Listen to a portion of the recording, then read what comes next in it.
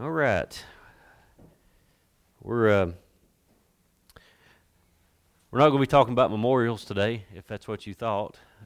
Today is actually what they call Pentecost Sunday. So we're going to break out some snakes and some tambourines, and we're going to no, we're not going to do that. We're going to look at Pentecost today because it's a very important part of the church.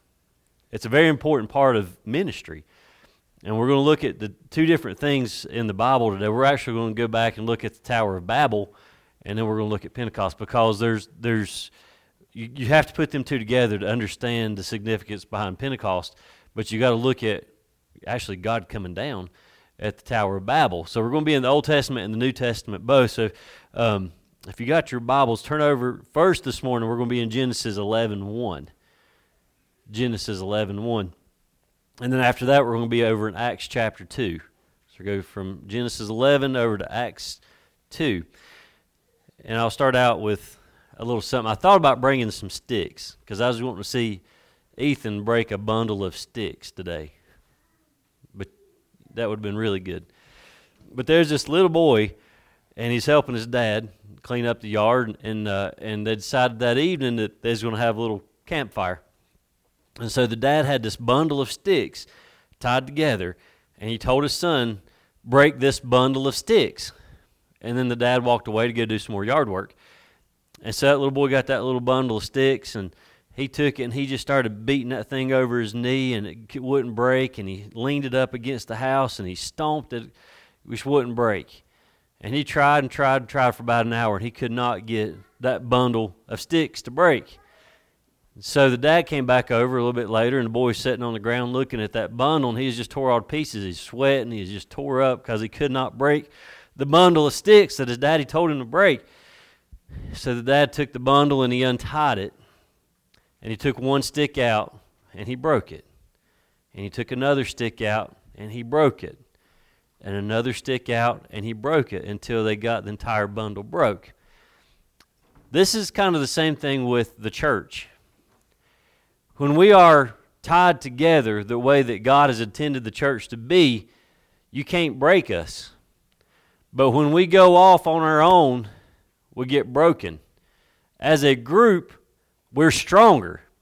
As individuals, we are weak. And so that's where this lesson comes from this morning out of the Tower of Babel, is that individually we get weaker. Back in the Old Testament, we find it's a really neat story about the building of the Tower of Babel. And we're going to read it first, and I'll kind of break it down before we get into Pentecost. If you'll stand with me just a second, we're going to be in Genesis 11:1. Genesis 11:1.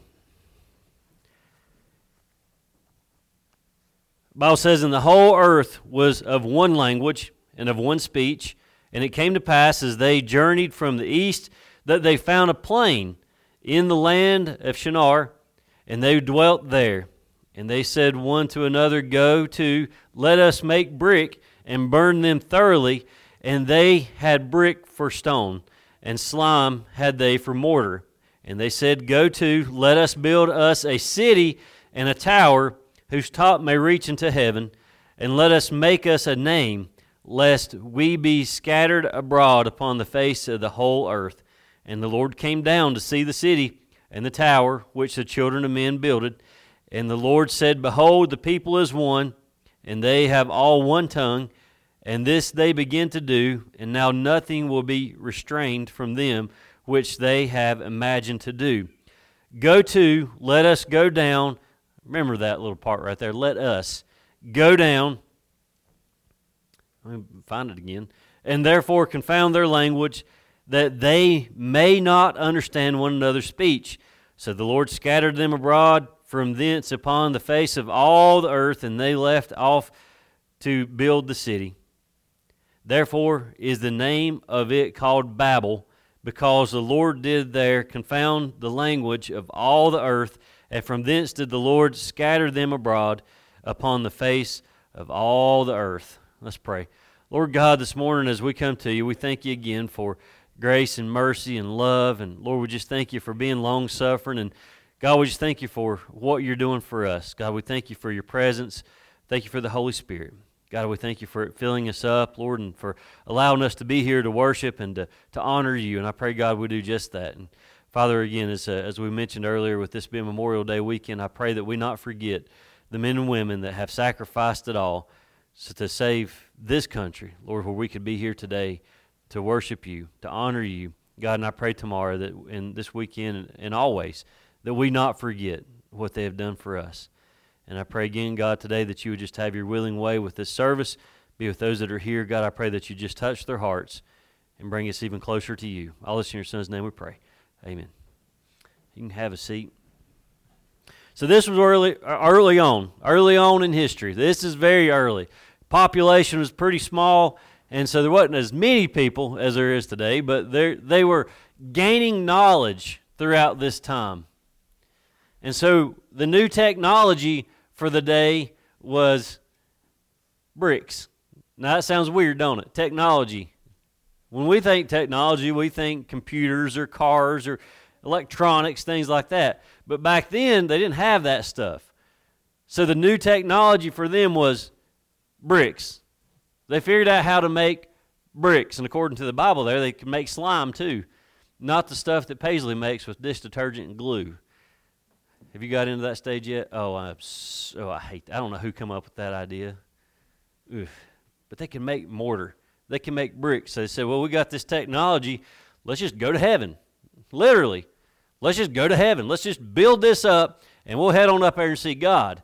And so they were out and about. They found a plain, a big flat area, and so they said, we're going to build our city, we're going to build our tower, and we're going to go to heaven. Well, then God came down. So we know, number one, we know they never made it up there because God had to come down. God came down to them, and he looked around about. And so he talked to them. Now, they thought they could reach all the way up to heavens, but what we need to look at right here at this first part is what is their motive? Why did they want to go to heaven? Now, when I say when they want to go to heaven, it wasn't about salvation. All right, that's not the heaven that I'm talking about. They wanted to get to heaven. They wanted to get up to God. It's almost like we were talking about Wednesday night with the devil and how he wanted to be above God. Well, they wanted to be on God's playing field at the same level of God. They wanted to be almost like God's. But their motive is in verse 4. And verse 4 says, let us make us a name. That was their motive. They wanted a name. They wanted to be known for what they did, and they are known for what they did. And the Bible tells us later on, it says that God come down and he confounded their language.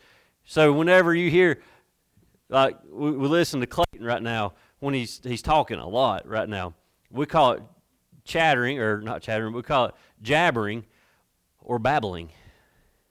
That's where that word babbling comes from. People that babble and they're just talking, randomly just saying whatever, that's babbling. That comes from Babylon. That comes from the Tower of Babel. Because God confounded their speech, they were babbling. The Bible says the tower had not reached heaven at all, and so he had to come down. The purpose of the tower was to unify them. It was to bring them together, to be stronger. In their minds, they were trying to come together and be stronger. They had one language, and they wanted to gather everybody together through one great achievement. They wanted everybody to get together and be a part of this big old tower. We're going to build this thing, and we're going to get to heaven, and we're going to be great together. But instead, God reversed their plan, giving them different languages so they couldn't understand each other. So we know God's plan for us. The Bible tells us that his thoughts are higher than our thoughts. And so they were trying to do their own thing. They was trying to get on God's playing field. And so he came down, he reversed their plans. He changed their plans. Nowadays we'd say he threw a wrench in their plans, even though wrenches didn't exist back then, but he still threw something in there and changed everything up. Not only did he change their language, but he scattered them out, sent them out all over the place, sent them abroad, according to the Bible.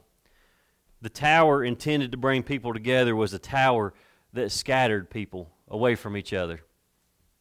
When we separate ourselves from God, we will separate ourselves from God's people.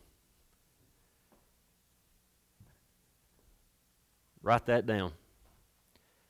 When we separate ourselves from God, we will separate ourselves from God's people. When you say, I'm not going to church, so-and-so made me mad, or I don't want to be a part of that group because so-and-so made me mad. When you say, I'm not going to be a part of God's church, you've separated yourself from Him, but you've also separated yourself from His people. We need one another. Lord knows this day and time that we're living in right now, we need God's people in our corner. We need God on our side, and we need His people on the other side. Because we can't make this through this world on our own. We got to have Him. But we need good, godly Christian people to talk to find comfort in, to find advice in. Be careful when you separate yourself from God, because you're going to lose a lot more than just Him. Now their language, instead of being in the same, it all sounded like what we call babbling. I said that a while ago. It just didn't make a lick of sense. The place then becomes known as Babylon, and what we know in the Bible about Babylon is that it's one of the most evil places. So God came down and messed up their plans. Now I want to look at technology for a second. And no, I'm not going to harp on the internet and all that stuff, but I want to go back to 1961. And I'm going to turn this technology down a little bit. I want y'all to think about 1961. Some of you might remember it. Some of you have read it in the history book. But 1961, Soviet Union sent a man into space, and he was the first man to orbit the Earth. I can't remember his name, but I'm sure you could just say anything and it sounds similar to it. Them Russians. What this man said still to this day bothers a lot of people. So this man is orbiting the Earth. He hollers back at the Soviet Union or whoever. I'm pretty sure it wasn't Houston he was talking to. And he said, I see no God up here. That was his words. I see no God up here. So that's what technology does to people. It tries to make people get on God's playing field. Technology, when we get it in our hands, we want to be better or higher than God. And so, even today in 2023, we find things that we try to use to make us better than God. We have that, it's just 1961 up to right now, we have that same impression. We can use what we have to be better than God, to get higher than God. We use technology to build something that will take us to heaven so that we can see whether there's a God or not. They've got the Hubble Space Telescope. They've got all these telescopes and satellites and all this thing going on, all this stuff going on up in the universe, and we got NASA, and we've got and the Chinese and the Russians, and we got all these people that are up there or out there trying to find heaven. They're trying to find God. They're trying to find something else. And we talked about that a little bit Wednesday night about the levels of heaven, and that when we talk about the heaven where God is, no man is going to reach that. No human being can reach that. Our souls, yes, but our flesh and blood is not. It doesn't matter what kind of technology this world has. They will not get to that heaven. God will allow that. It's crazy. We live out the scripture where Paul says, I love this. Paul, he hit the nail on the head on this one. Professing themselves to be wise, they become fools. Professing themselves to be wise, they become fools. Or we'll put a Jerry Clower spin on it and call them educated idiots. At this day of Pentecost, we see the reverse process now. At the day of Pentecost, that's where we're going now. We've seen where God separated them, mixed up their tongues, sent them across the earth. Now we're going to look at the day of Pentecost and where He brought everybody back together. He reversed the process.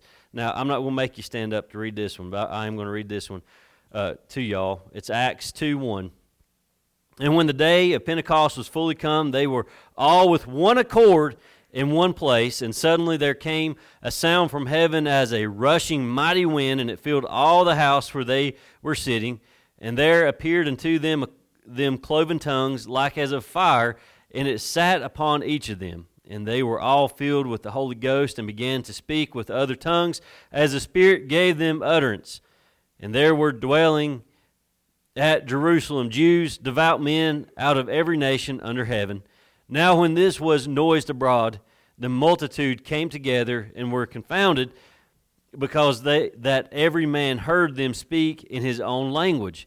And they were all amazed and marveled, saying one to another, Behold, are not all these which speak Galileans? And how hear we every man in our own tongue wherein we were born? Parthians and Medes and Elamites, and the dwellers in Mesopotamia, and Judea, and Cappadocia, and Pontus, and Asia, and Phrygia, and Pamphylia, in Egypt, and in the parts of Libya about Cyrene, and strangers of Rome, Jews and proselytes, Cretes and Arabians, we do hear them speak in our tongues the wonderful works of God. And they were all amazed, and were in doubt, saying one to another, What meaneth this? Others mocking said, These men are full of new wine. But Peter, standing up with the 11, lifted up his voice and said unto them, Ye men of Judea, and all ye that dwell at Jerusalem, be this known unto you, and hearken to my words, for these are not drunken, as ye suppose, seeing it is but the third hour of the day. But this is that which was spoken by the prophet Joel. And it shall come to pass in the last days, saith God, I will pour out of my Spirit upon all flesh, and your sons and your daughters shall prophesy, and your young men shall see visions, and your old men shall dream dreams.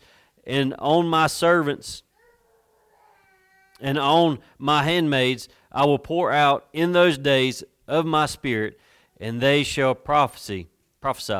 And I will show wonders in heaven above, and signs in the earth beneath, blood and fire and vapor of smoke. The sun shall be turned into darkness, and the moon into blood, before the great and notable day of the Lord come. I know that's a lot right there, but you need to see Pentecost and what took place there. That was a great thing that happened.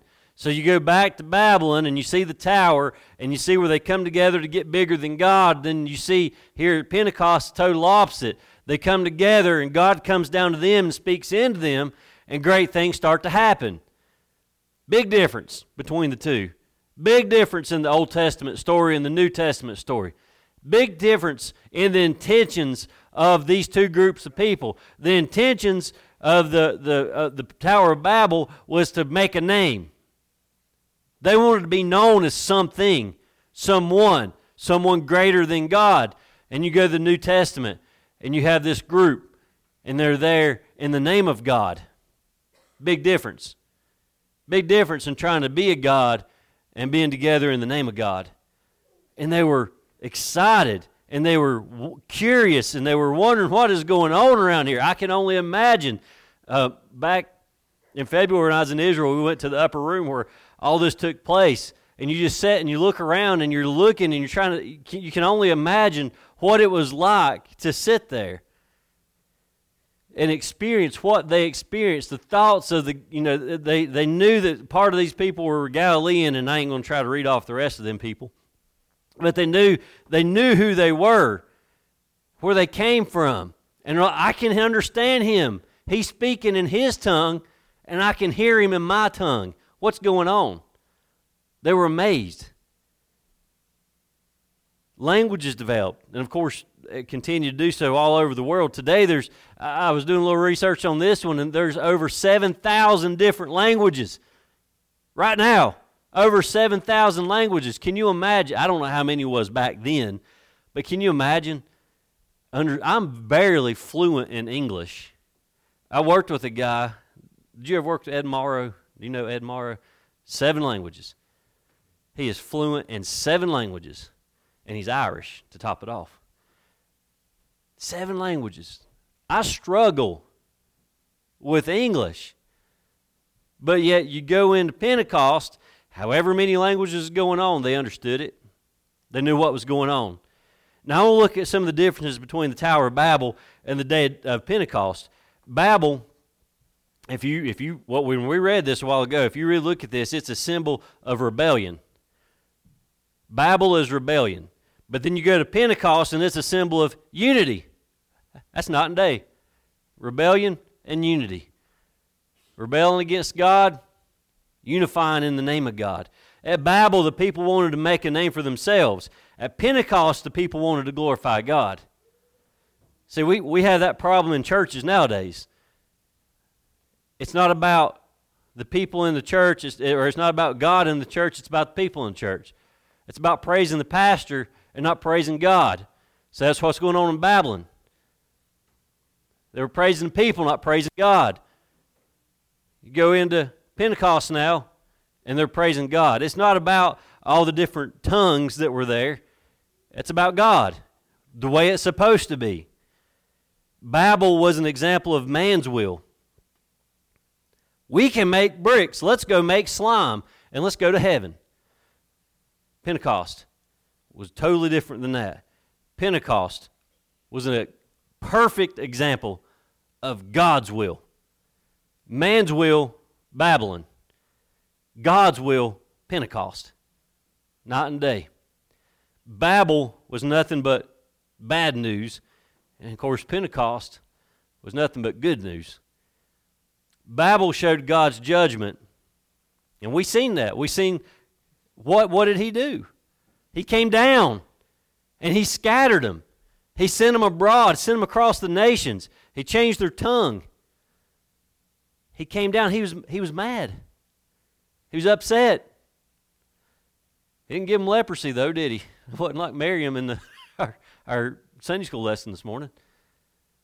Instead of giving him leprosy, he's mad and he sends him abroad. But at Pentecost, he shows them blessings. Babylon is judgment. Pentecost is blessings. The message of Babel was, we are gods. That was that message. We are gods. The message at Pentecost is, we're gods. We are His. That's a big difference. We are gods, and we're gods. We are our own gods at Babylon. We are His at Pentecost. They figured it out. The message of Babel was, God is nowhere. The message at Pentecost is, God is here. God is here. Now, even though God came down and was technically with them, He wasn't with them the way that He was at Pentecost. When He came down in a different form. When He came down at Pentecost, we know a little bit later that He filled them with the Holy Spirit. That's a different kind of coming down on them. He came down and filled them at Pentecost, but He came down and scattered them at Babylon. What Pentecost says to us is that God is not far away. That's the message of Pentecost. The message of Babylon that they had was, God's way up there, let's get to Him. The message of Pentecost is, God's here. He's everywhere we go. We can get to Him anywhere we want to, anytime we want to. God is with us. Emmanuel, He's with us. And so they finally got it. Pentecost gives us an example for the church to follow. It gives us some principles that we need to learn as the church of God. The church of Pentecost is I'm getting ready to step on a toe or two, but the church of Pentecost is closer to being the church of God that God had in mind than what we have today. The church of Pentecost is what God had in mind. What's going on today in the churches is not what God had in mind. We've drifted way too far from that shore. We've drifted away from what God had intended the church to be. First thing I want to look at this morning is we need an atmosphere in the church where God can move. So it gets a little stuffy in churches sometimes.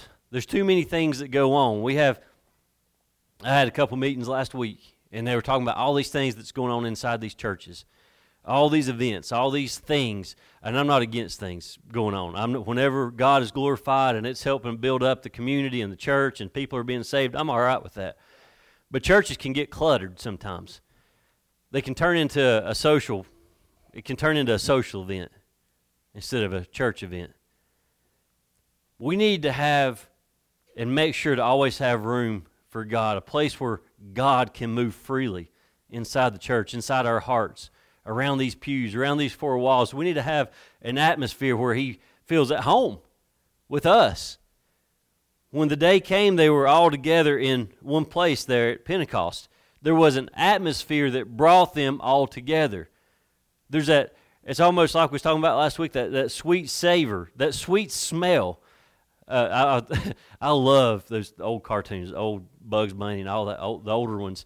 I love those things. I think about some of those where somebody would make a pie and they'd set it in the window to cool off, and you could see the smell. I said that right. You could see the smell, and you could see the smell going through the air, and then it would go into their nose, and their feet would fly up off the ground, and it would kind of draw them in. That's the way we got to look at the church. Is a sweet savor coming from inside the church, and it's getting in the nostrils of the people outside the church, and it's bringing them in. That's what we want. We want to draw them in, that sweet smell that He has. These folks at Pentecost, they were waiting together because they knew in their hearts that Jesus would fulfill the promise that He made over in Acts 1. There was another promise, and it was like that. You know, a lot of these promises that we see from God, sometimes it takes a while to happen. Over in Acts 1:8 it says, "But ye shall receive power. After that the Holy Ghost is come upon you, and ye shall be witnesses unto both me in Jerusalem, in all Judea, and in Samaria, and to the uttermost part of the earth." None of them wanted to miss this. I wouldn't want to miss this. When He spoke that, I get all antsy. Like, I'm ready for this. I'm ready for this task, Lord. What have you got for me to do? And they're gathered together, and they're waiting for this. They didn't know what was going to happen. They just knew that they wanted to be a part of it. I don't think they understood the significance in what God had to say to them right there, that there are some great things getting ready to take place. They were just willing vessels to do whatever God said to do. And so they just hung out and they waited for this to take place. That's the attitude that we should all have when it comes to the church. We don't know what God's going to do, but we want to be a part of it. When we come in on Sundays or Wednesdays, we don't know what God has in store for the church, for each one of us. But when we come in, we want to be a part of it. Lord, here I am. Send me. Lord, I don't know what you've got in store, and it's probably going to be scary as all get out, but here I am. Send me. I don't know yet, but I'm willing to do whatever you want me to do. Secondly, the church has to be able to get the attention of people outside the church. Throughout that whole book of Acts, we see the church was too powerful to be ignored. See, that's what I mean by the church back then is not the church right now. Back then, it was powerful. Right now, we're weak. The church itself is a minority, and so people don't take us serious anymore. Not the way that they ought to. That's the reason we see so much going on in our country right now, not just this country, but this world, is because the church is getting weaker and weaker and weaker. Do you think if we was as powerful as the church at Pentecost was right now, that we would be even discussing homosexuality or however many different genders there are out there in this world, or abortion? No. Those topics would never even be mentioned because the church would have taken a stand a long time ago and just cut that completely out. We would never even talk about it. But we're not the church at Pentecost anymore. We are failing. We're failing God. We're failing the church. We're failures. We need that kind of power. We can get exactly what they got at Pentecost. It's there for the taking. We can have that if we want that. They hear a sound. I love this part right here. They hear a sound like a violent wind that fills the whole house. They saw tongues of fire. They were filled with the Holy Spirit. They spoke in other tongues. And here's what I like. Verse 7 and verse 12 says the same thing. They were all amazed. They were all amazed. That's the part of the church that I want to see us all get back to. To be amazed at what God is doing. To be amazed. God has blessed us, each and every one of us. He's blessed us greatly with everything's different for each one of us, with family or jobs or whatever it is. He's blessed us greatly. We should be in amazement like they were at Pentecost. But I believe that we're getting complacent in our faith. We're getting complacent in our relationship with God, and so we're not amazed anymore. It's like, oh, he did it again, and we move on to the next thing. They were amazed at what they seen, what they felt, what they experienced, what was going on at Pentecost. They were all amazed. All were amazed. An active church will get the attention of folks outside the church when God's moving inside of it.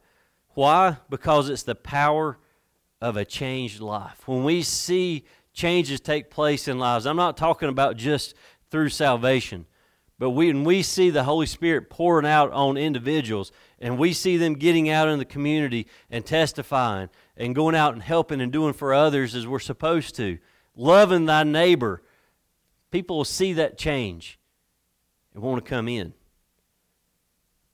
But of course, there were some of those that were amazed, but there are also some of those that were just amused. If you look at verse 13, it says, others mocking said, these men are full of new wine. They're drunk, they got a little too happy, and so they're just showing off. That's what they're saying. They didn't believe. We aren't really persecuted so much because people will say the same things about us right now. We're not persecuted so much nowadays, but there are those who will poke fun at our faith. They call us Bible thumpers or snake handlers or whatever you want to call us. There's all kinds of names for us. Just because we're happy in the Lord don't mean that we're crazy.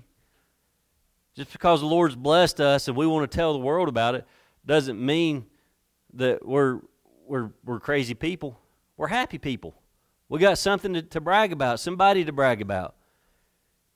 But remember that there will always be those who will be amazed. They'll have something about us. There's going to be something about us that's different. It's good, and it's going to open us up an opportunity to present the gospel. They're going to see it. They're going to want to know about it. Thirdly, churches have to open their doors. In the early church, there were those who didn't want to allow Gentiles into the church. They were segregated. They didn't want people in there. The Bible tells us that in the Middle Ages, Jews were barred because of the color of their skin. I don't quote Martin Luther King very often, but he did say one thing, probably one of the most truest statements that this man or any preacher has ever stated in life. And this is what he said. 11 o'clock on a Sunday morning is still the most segregated hour of the week. That's an oh my, not an amen. But he is right. 11 a.m. on a Sunday morning is still the most segregated hour of the week. There can be no discrimination in the New Testament church. We can't do that. There's no room for it. We can't discriminate because of race or age or gender. There's only two genders, by the way. We can't discriminate because of that. Male and female, welcome. Black, white, yellow, whatever, it don't matter. You're welcome to the church. That's what we're supposed to welcome them in. Churches have a tendency to look down on young people. They say, oh, they ain't mature enough to be here. We can't use them. They ain't mature. But then they turn around and say, well, they're too old. They ain't got enough sense. Sorry, Mike, I didn't mean to point at you like that. That's where we're at in the church. We're not happy with anything. We're set, we're complacent, we're set in our ways. They're too young, they're too immature, they're too old. They ain't got enough sense about them now to do anything. Well, then who's going to be working in the church? Where's our workers? Some are immature and some are too old. It ain't about age. It's about your relationship with God. It's about the walk that you have with Jesus. That's what matters. How close are you to God in your walk? God didn't start using Moses until he was 80. You remember that? One of my commentaries said this, and he was spot on with this one. Moses spent his first 40 years thinking that he was somebody, the next 40 years realizing he was a nobody.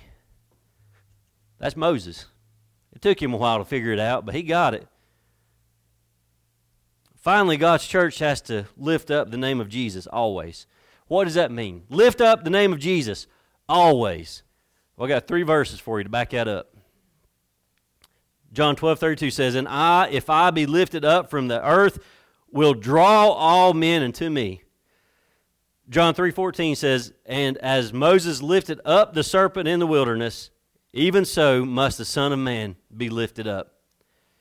And then John 8:28 says, "Then said Jesus unto them, When ye have lifted up the Son of Man, then shall ye know that I am he, and that I do nothing of myself, but as my Father hath taught me, I speak these things." So how do we do this? How are we going to lift up God? How are we going to praise God? How are we going to lift up the name of Jesus everywhere we go? How are we going to lift up the name of Jesus just inside the churches? We lift his name up when we praise him. When we praise him, that exalts him. That's all he wants us to do. Just praise him. Thank him for what he's doing. Glorify his name. Doesn't matter what it is. Lord, thank you for giving me breath this morning, giving me rest last night, for a roof over my head, for food in my plate. Whatever it is, just praise him. That's glorifying him. But don't just do it in your mind and your heart. Be vocal about it. Tell everybody about it. Brag about him a little bit. I'm not ashamed. That's what Paul says. I'm not ashamed. Tell the world. Tell them all. This does one thing, and it calls attention to God. It brings attention to him, not us. Because when you put a spin on it to bring attention to yourself, you messed up. But when you start bragging on Jesus a little bit, it brings all the attention to him. It brings all the praise to him. It brings everything and focuses it back on him and not you. And that's what he wants. We see him lifted up at his death on the cross. The perfect Lamb of God who would take away the sins of the world, according to the Bible. This was not an accident. Folks, him being crucified on that cross was no mistake. It was planned. From the beginning, we know that it was planned. Old Testament, we knew it, but even Mary knew it at his birth. They knew it was not a mistake. It happened exactly as planned. Satan thought he had won when Jesus was crucified and placed in that tomb, but on that third day, the Bible tells us, he came out of the tomb, and at that very moment, the devil knew he lost. At that very moment, he knew that he had been defeated. At that very moment, he knew who held the keys to death and the grave. The resurrection of Jesus was no longer just the prophecy that we had all been reading about in the Old Testament. It was a fact that the devil and nobody else could ever ignore again. It was fact. It was a promise. It was a prophecy that had been fulfilled. And to back it up, I've got a few things here for you to back up that he was risen. Mary Magdalene saw him. Other women saw him. 2 disciples saw him. Peter saw him. 10 of the apostles saw him. Then they saw him at the Sea of Galilee. Then 500 brethren saw him. Then Paul saw him. You can't make this up. All right, they didn't get out there on Twitter and tell everybody, hey, Jesus is back. And then everybody said, yeah, I seen him. No. What happened? They seen him individually without getting together and conspiring to make this stuff up. He made himself present to all these people. So we know he's a risen Savior. And because they saw the risen Lord, their lives were changed forever, and they left a message for us to share. They wanted us to share it for them. They're not here.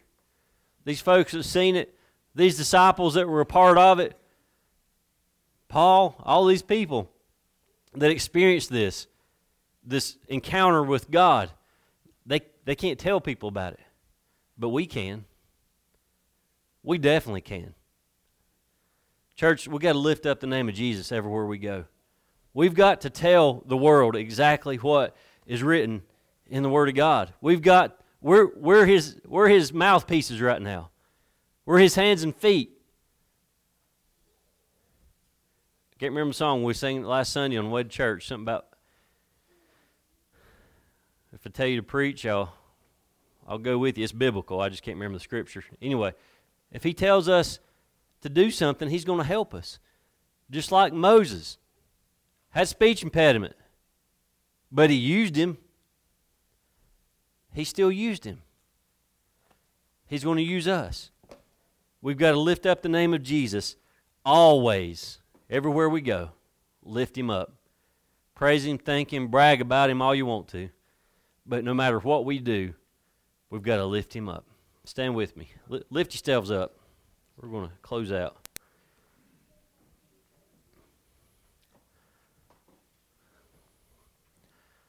Obviously, it was pretty boring today because Clayton is out. I guess so. Appreciate y'all. I did not mention this a while ago, but before you leave, if you haven't got a baby bottle, grab it before you go out. Fill that puppy up. Turn him back in before Father's Day. And that is the only fundraiser or only means of income, I guess, that the pregnancy center has. So grab a bottle, fill it up. They might look different, but it's the same size. Yeah. Fill it up, checks, get a mason jar and fill it up. $100 bills, whatever you want to do. But grab bottles right here in the foyer. Grab one before you leave. Fill that thing up. Anybody have anything on their hearts this morning before we close out? Nothing? Nobody? Everybody's quiet? All right. Jonathan, would you dismiss us, please?